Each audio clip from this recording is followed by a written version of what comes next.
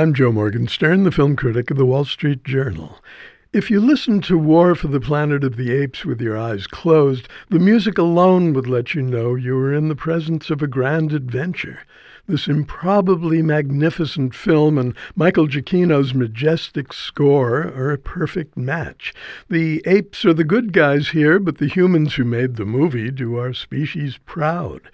Matt Reeves directed, as he did in the previous episode. He also wrote the screenplay with Mark Bomback. It's been almost half a century since the first Planet of the Apes hit the big screen. After 8 iterations, we've come to accept the conventions of the series: apes on horseback, apes with weapons, clever apes, talented apes, and more recently, genetically enhanced apes with startling intellects and evolving powers of speech. This 9th feature asks us to accept some of the apes speaking more eloquently than the human creatures who want to kill them, although others still use sign language. The ape leader, Caesar, is played, as he was twice before, by the medium's preeminent practitioner of motion capture, Andy Serkis. This time around, his performance, enhanced and transformed by ever more elegant technology, is so subtle, complex, and convincing that I caught myself wondering at one point where they'd found an ape capable of conveying such an extraordinary range of emotions. The whole production is complex, both emotionally and thematically. Coexistence between man and ape has failed. Humanity has been decimated by a simian virus and may not survive.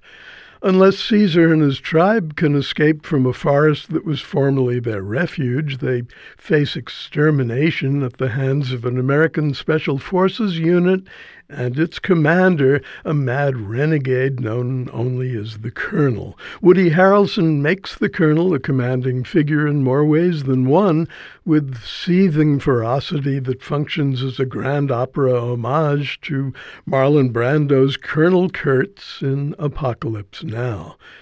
That's not the only resemblance to the Francis Coppola classic. The film uses imagery straight out of the Vietnam War to summon up a vision of cultural dominance, and there's no mistaking the culture doing the dominating. The Colonel is obsessed with building a wall. The Stars and Stripes wave over a vast concentration camp that houses ape slaves in conditions that are sub-simian, never mind subhuman.